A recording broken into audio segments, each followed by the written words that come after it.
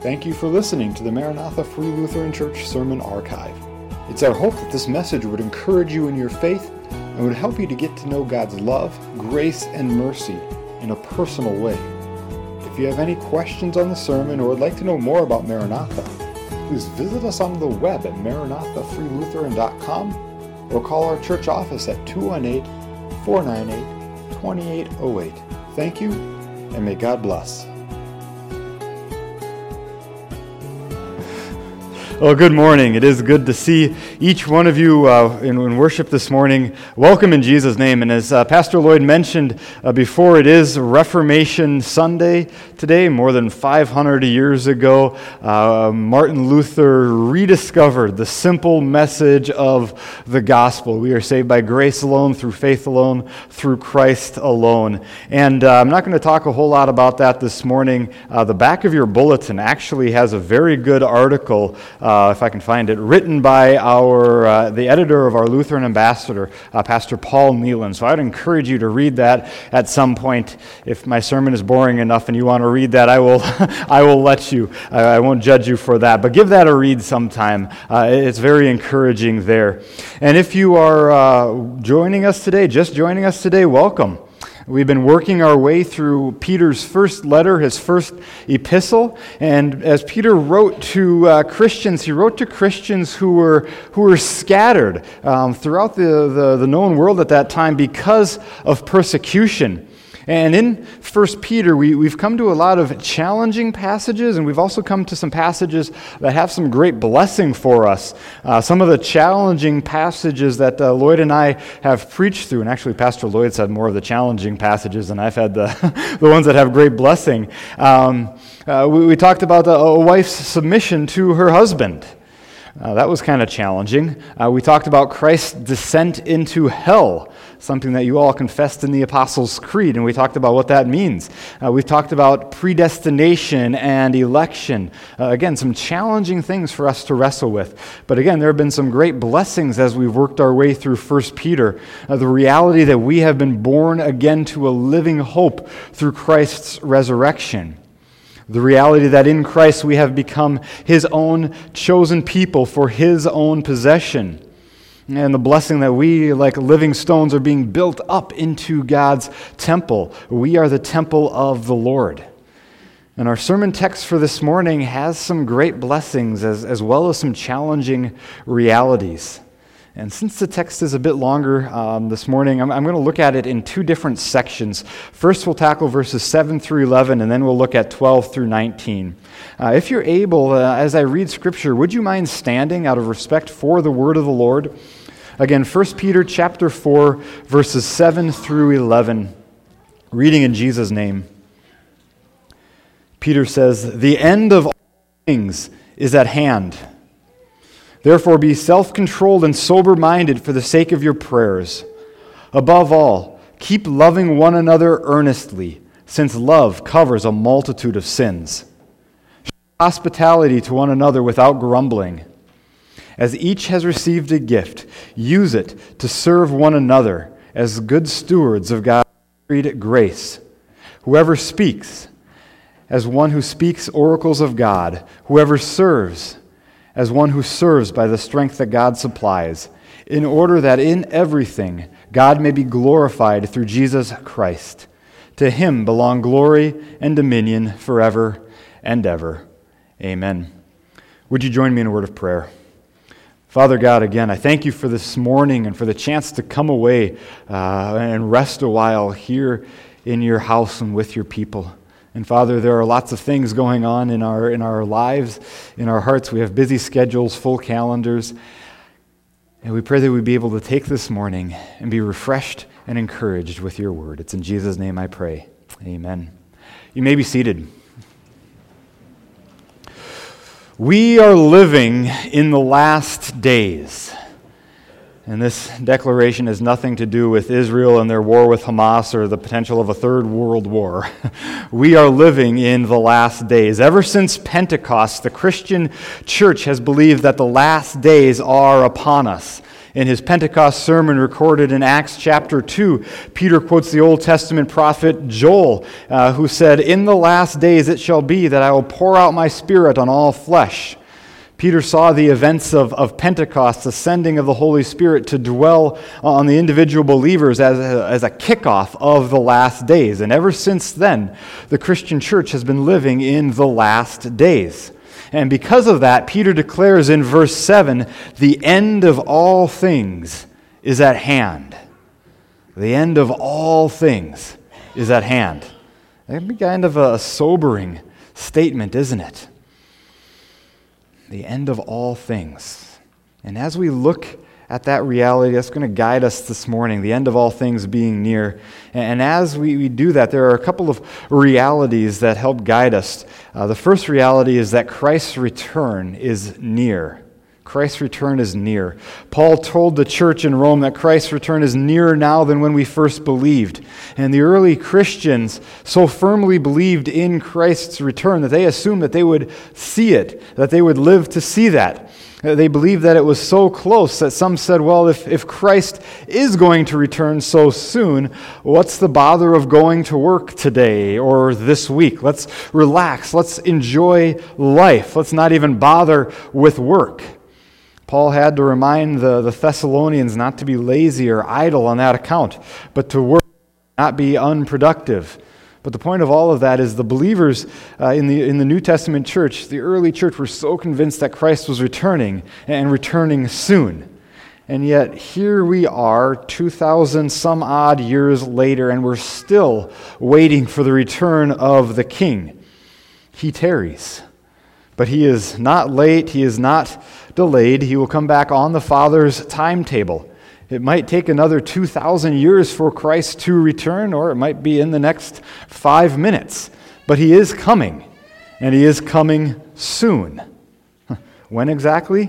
We don't know, but soon. That's all we can say. And as Aslan, the Christ figure in the Chronicles of Narnia, told Lucy, I call all times soon. The second reality of the end being at hand is that your life is brutally short. Off the top of your head, without any mental math or calculations, how many weeks do you think the average person will live? Jot that number down. No math, no mental calculations. Assuming you live to be 80, you will have roughly 4,000 weeks to live. Think about that, 4,000. It doesn't seem like a lot, does it? 4,000 weekends, 4,000 Monday mornings at the office. Only 4,000 weeks. There's an author, his name is Oliver Burkeman, and he put it this way. He said, your lifespan is absurdly, terrifyingly, and insultingly short. Way back in 2018, Pastor Lloyd and I preached through the book of Ecclesiastes. We used a book called Living Life Backwards by author David Gibson as kind of an outline for that series. And I know many of you purchased that book as we went along through Ecclesiastes and as we studied Ecclesiastes, and that book became a top 10 book for me.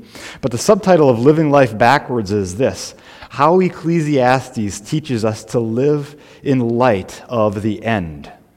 And one of the main points in that book that Gibson makes throughout his book is that knowing our own end to be absurdly, terrifyingly, and insultingly near helps us to rightly orient our lives.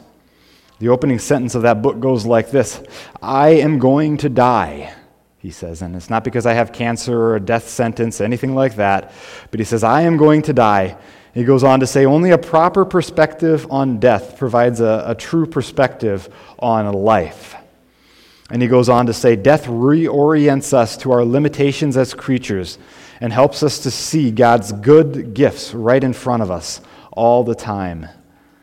The end of all things, including your own life, is at hand.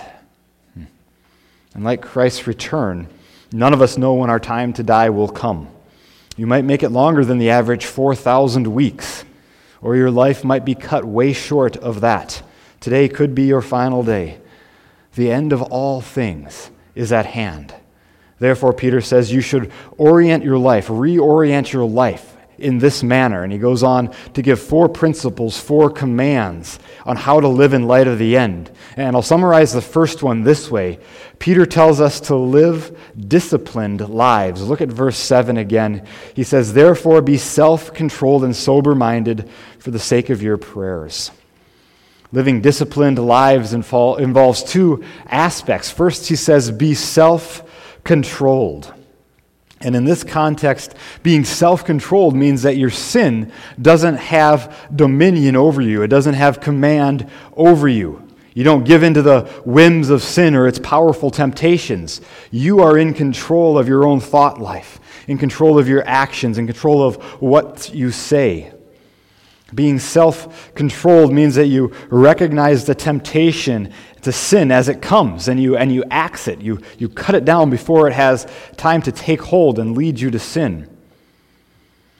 Someone once said that your own unique temptations require unique stewardship. This means that you know the sins that you struggle with. You know those triggers. You know those triggers to gossip, to lie, to be anxious, to lust. You know the triggers to arrogance and pride. You know you. And you know that you ought not to, through Jesus, do those things. And you ought to live a life of self-control, not giving in to those areas of sin. Be self-controlled. He also says, be sober-minded. Being sober-minded means that you think wisely about the issues at hand, whether they are the things in Scripture or the things in the news. One who is sober-minded is able to sift through the muck and the mire, wade through the opinions of others, and evaluate the facts as they are. Being sober-minded means that you don't just regurgitate the talking points of the cable news network or your favorite conspiracy theorists. One who is sober-minded is able to think logically through the teaching and the preaching of others, even myself, and compare it with Scripture. And being sober-minded means that we are not so lost in distraction or entertainment that we lose sight of reality and the things that are truly important. Brothers and sisters, Peter says, be self-controlled and sober-minded. And then he gives this reason. He says, for the sake of your prayers. The end of all things is at hand.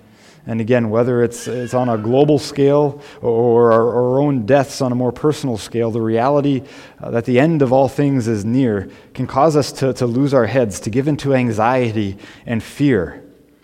Yet prayer is the single best weapon that we possess that combats the lies of our enemy that he wants us to believe and the fear that he wants to instill in your life.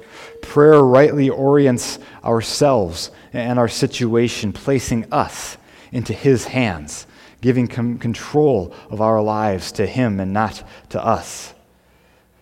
Be disciplined. The second command that Peter gives as we seek to reorient our lives in light of the end is found in verse 8. He says, keep loving one another. Look at that again. Above all, keep loving one another earnestly, since love covers a multitude of sins. Love was to be the hallmark of a Christian. Jesus prayed for his disciples, for you and for I. And he said that the world would recognize us by our love, how we sacrificially care for the needs of our neighbor. And Peter says he covers a multitude of sins. And this doesn't mean that our love for one another somehow covers or pays for or makes up for our own sins or shortcomings in other areas. No, our love can't earn us forgiveness or help our hearts get clean with the Lord. Here, Peter is talking about our relationships with fellow Christians. When we are wronged by others, we ought to be quick to forgive. Forgiving others means we don't hold their sins against them. We release them of those things that they've done against us. Forgiveness is an act of love, maybe even the supreme act of love. And so as we live in light of the end of all things is near, we continue to sacrificially love one another. The third command then that Peter gives as we seek to reorient our lives in light of the end is found in verse 9. Show hospitality one to another without grumbling. Show hospitality.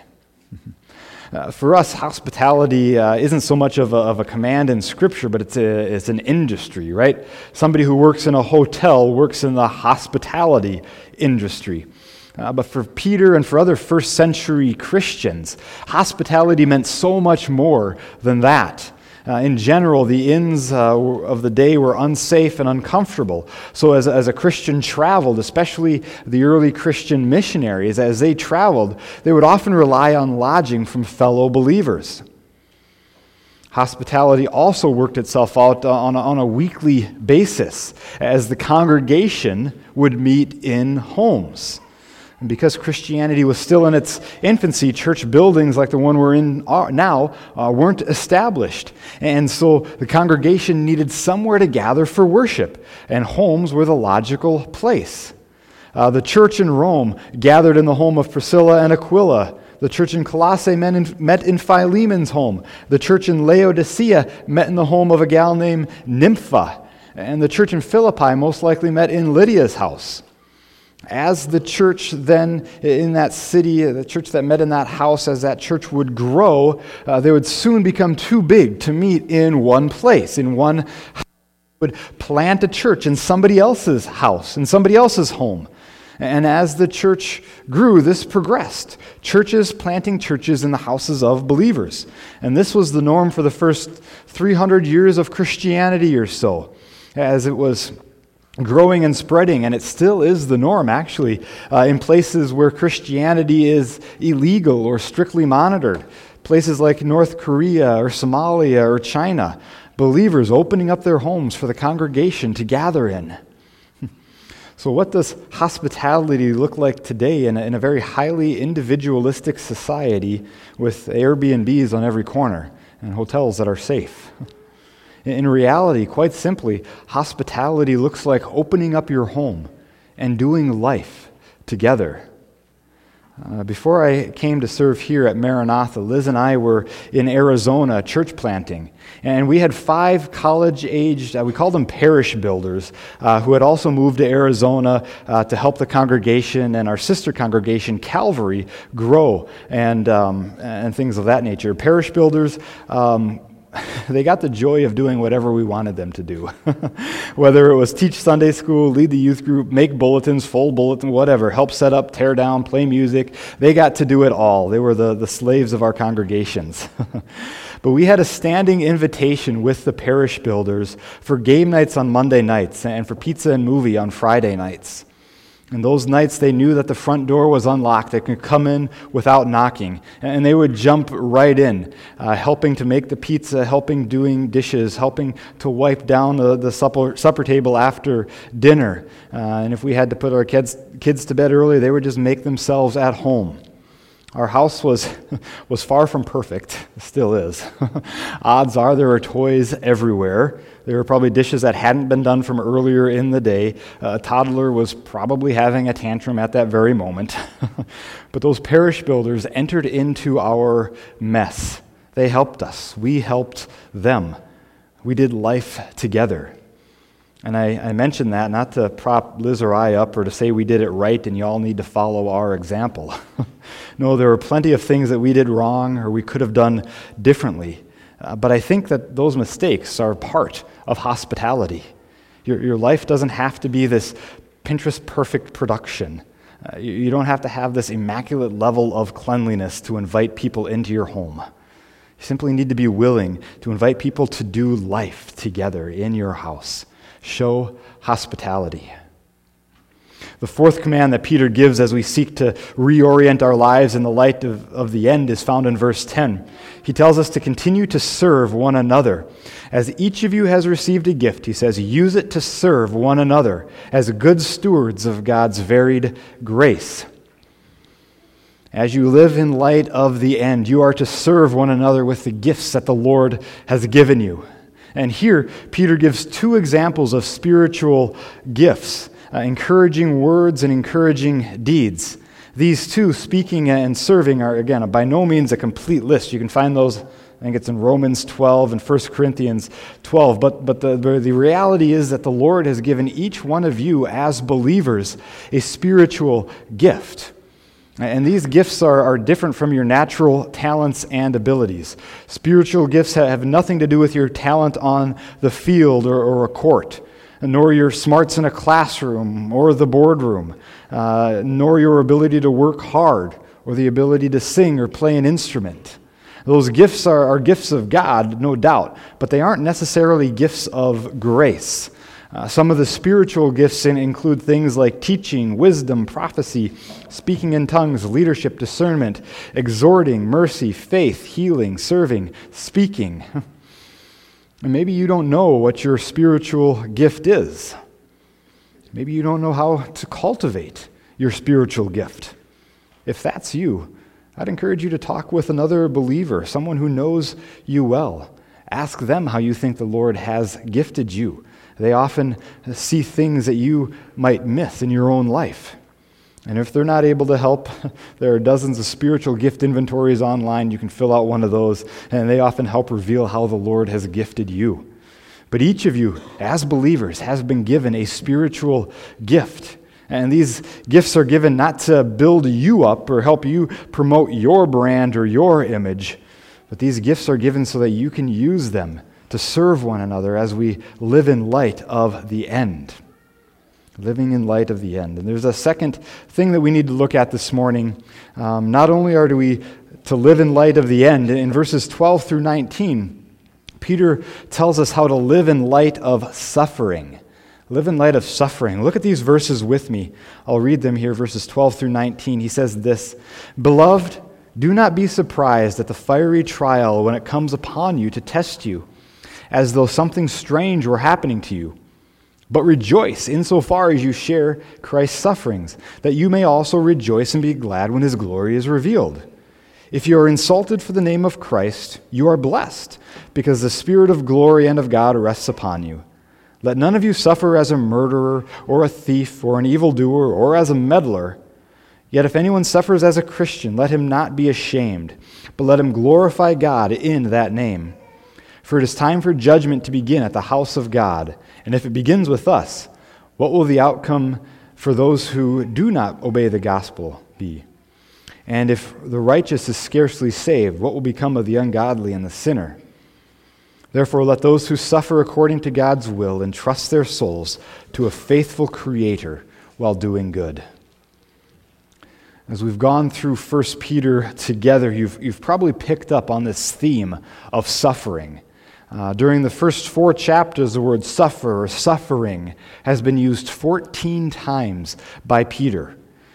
In addition to this theme of us Christians being exiles and all the suffering that's implied there, the reality, Peter says, is that for Christians, suffering, for Christians, persecution is the norm.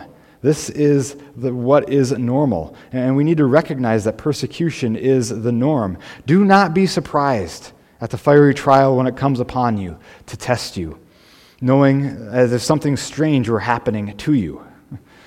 And again, we need to be clear that Peter isn't talking about suffering in some generic way, right? It's too cold for this time in October, how we suffer here in Minnesota. That's not what he's talking about. He's not talking about suffering as a consequence for doing wrong. He addressed that in verse 16. Let none of you suffer as a murderer or a thief or an evildoer or a meddler, things like that. If you sin and you suffer the consequences, you're getting your just deserts.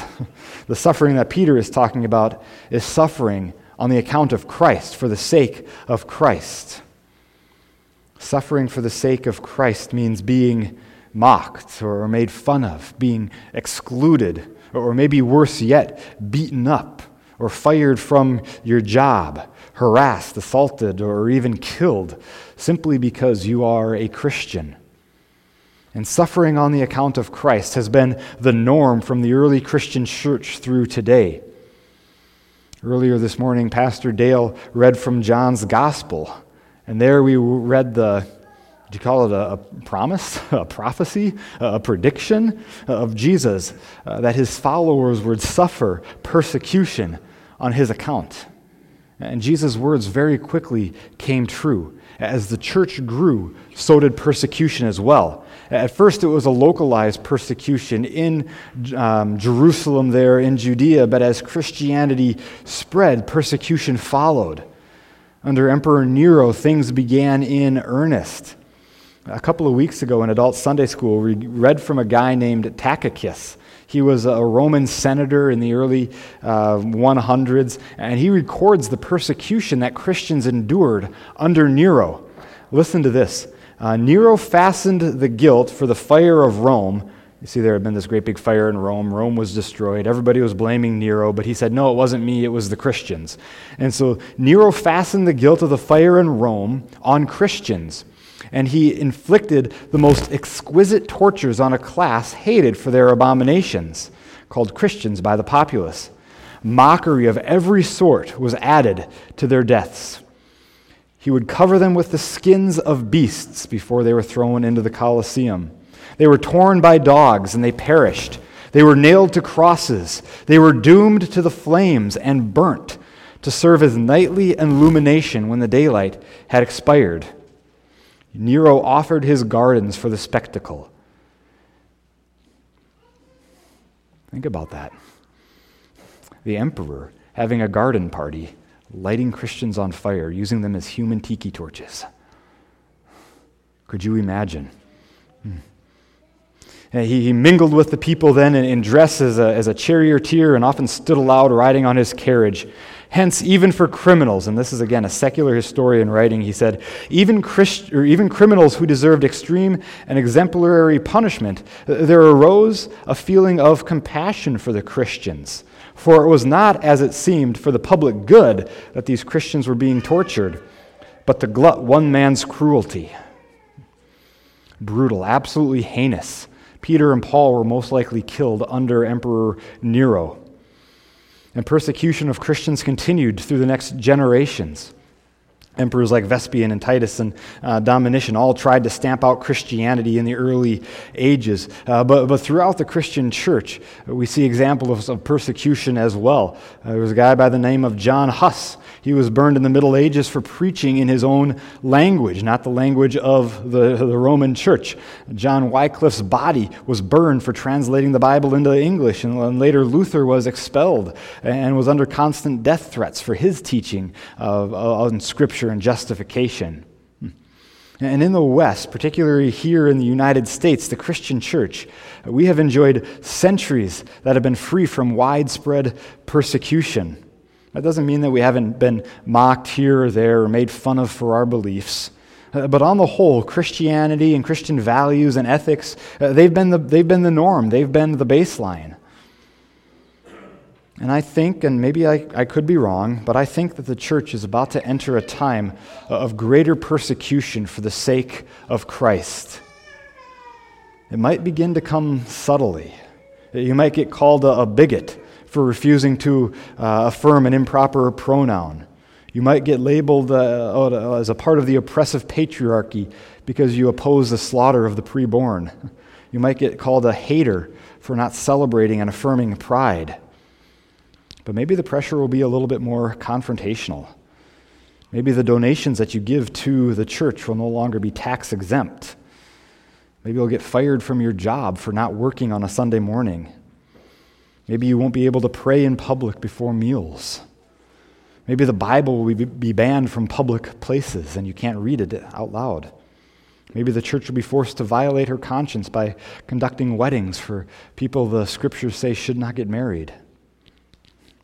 How should we respond? Do we fold? Do we give in? Do we cave to the pressure of society? Or do we stand boldly for Christ? Brothers and sisters, let's boldly stand for Christ, just as believers had for the last 2,000 years. Do not be surprised when the fiery trials come upon you. Be bold for Christ's sake. Be humble as well. We will suffer, and we'll suffer for Christ, Peter says, because Christ first suffered for us.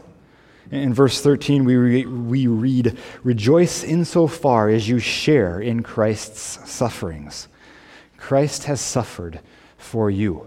He gave his life on the cross for you. He died in your place and on your behalf, taking your sin, taking your shame, taking your guilt, and crediting it to his account. He suffered beatings, mockings, persecutions. He suffered the cross, all for you.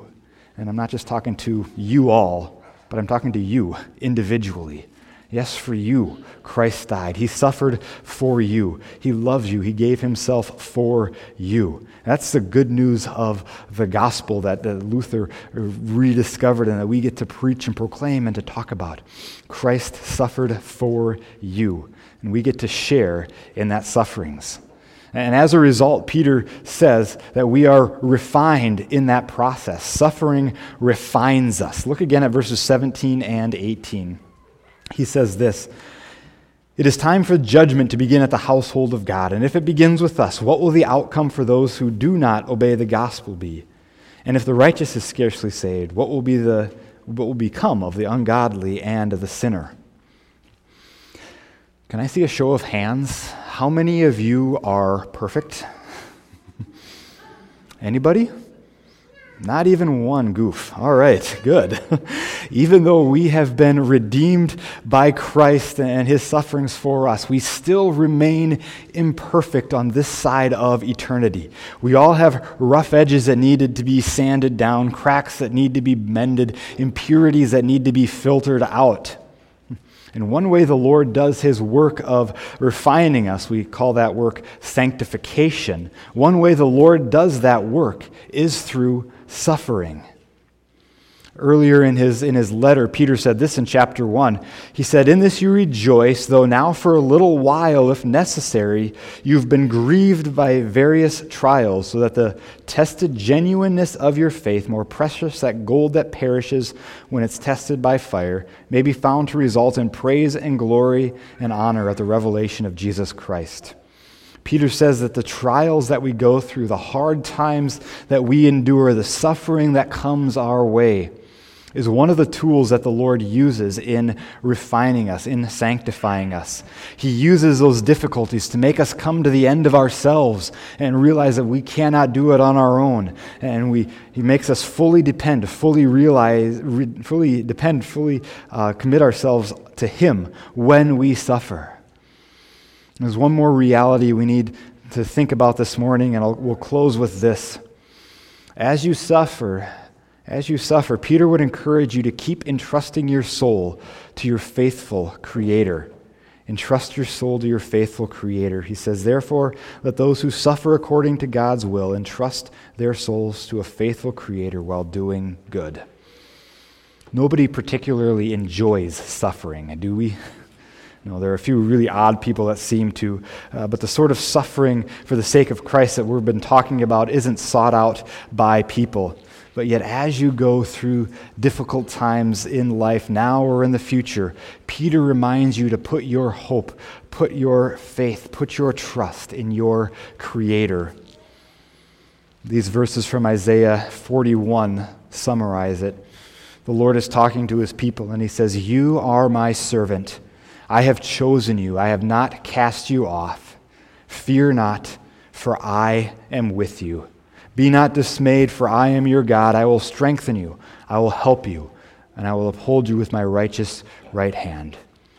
Brothers and sisters in Christ, as you suffer for his sake, as you live in light of the end, let God's presence with you carry you through those things. Heavenly Father, Lord, I thank you for your word. Your word is truth. Father, help us to live our lives in light of the end. Your sending of your Son to make all things right, or our own death, whichever may come first. Help us to live in light of that end. And help us as we go through life, and we will have to endure suffering of some sort. We pray for our brothers and sisters across the globe who do suffer for your sake. We pray that you would strengthen them and encourage them. And Lord, as we see our culture and our society drift further away from your word, from Christian values and norms, we pray that you would give us boldness to stand according to the gospel, according to your word, to stand in truth, and not cave, not give in to the society's pressures, but to endure suffering, entrusting our souls to you. It's in Jesus' name we pray. Amen.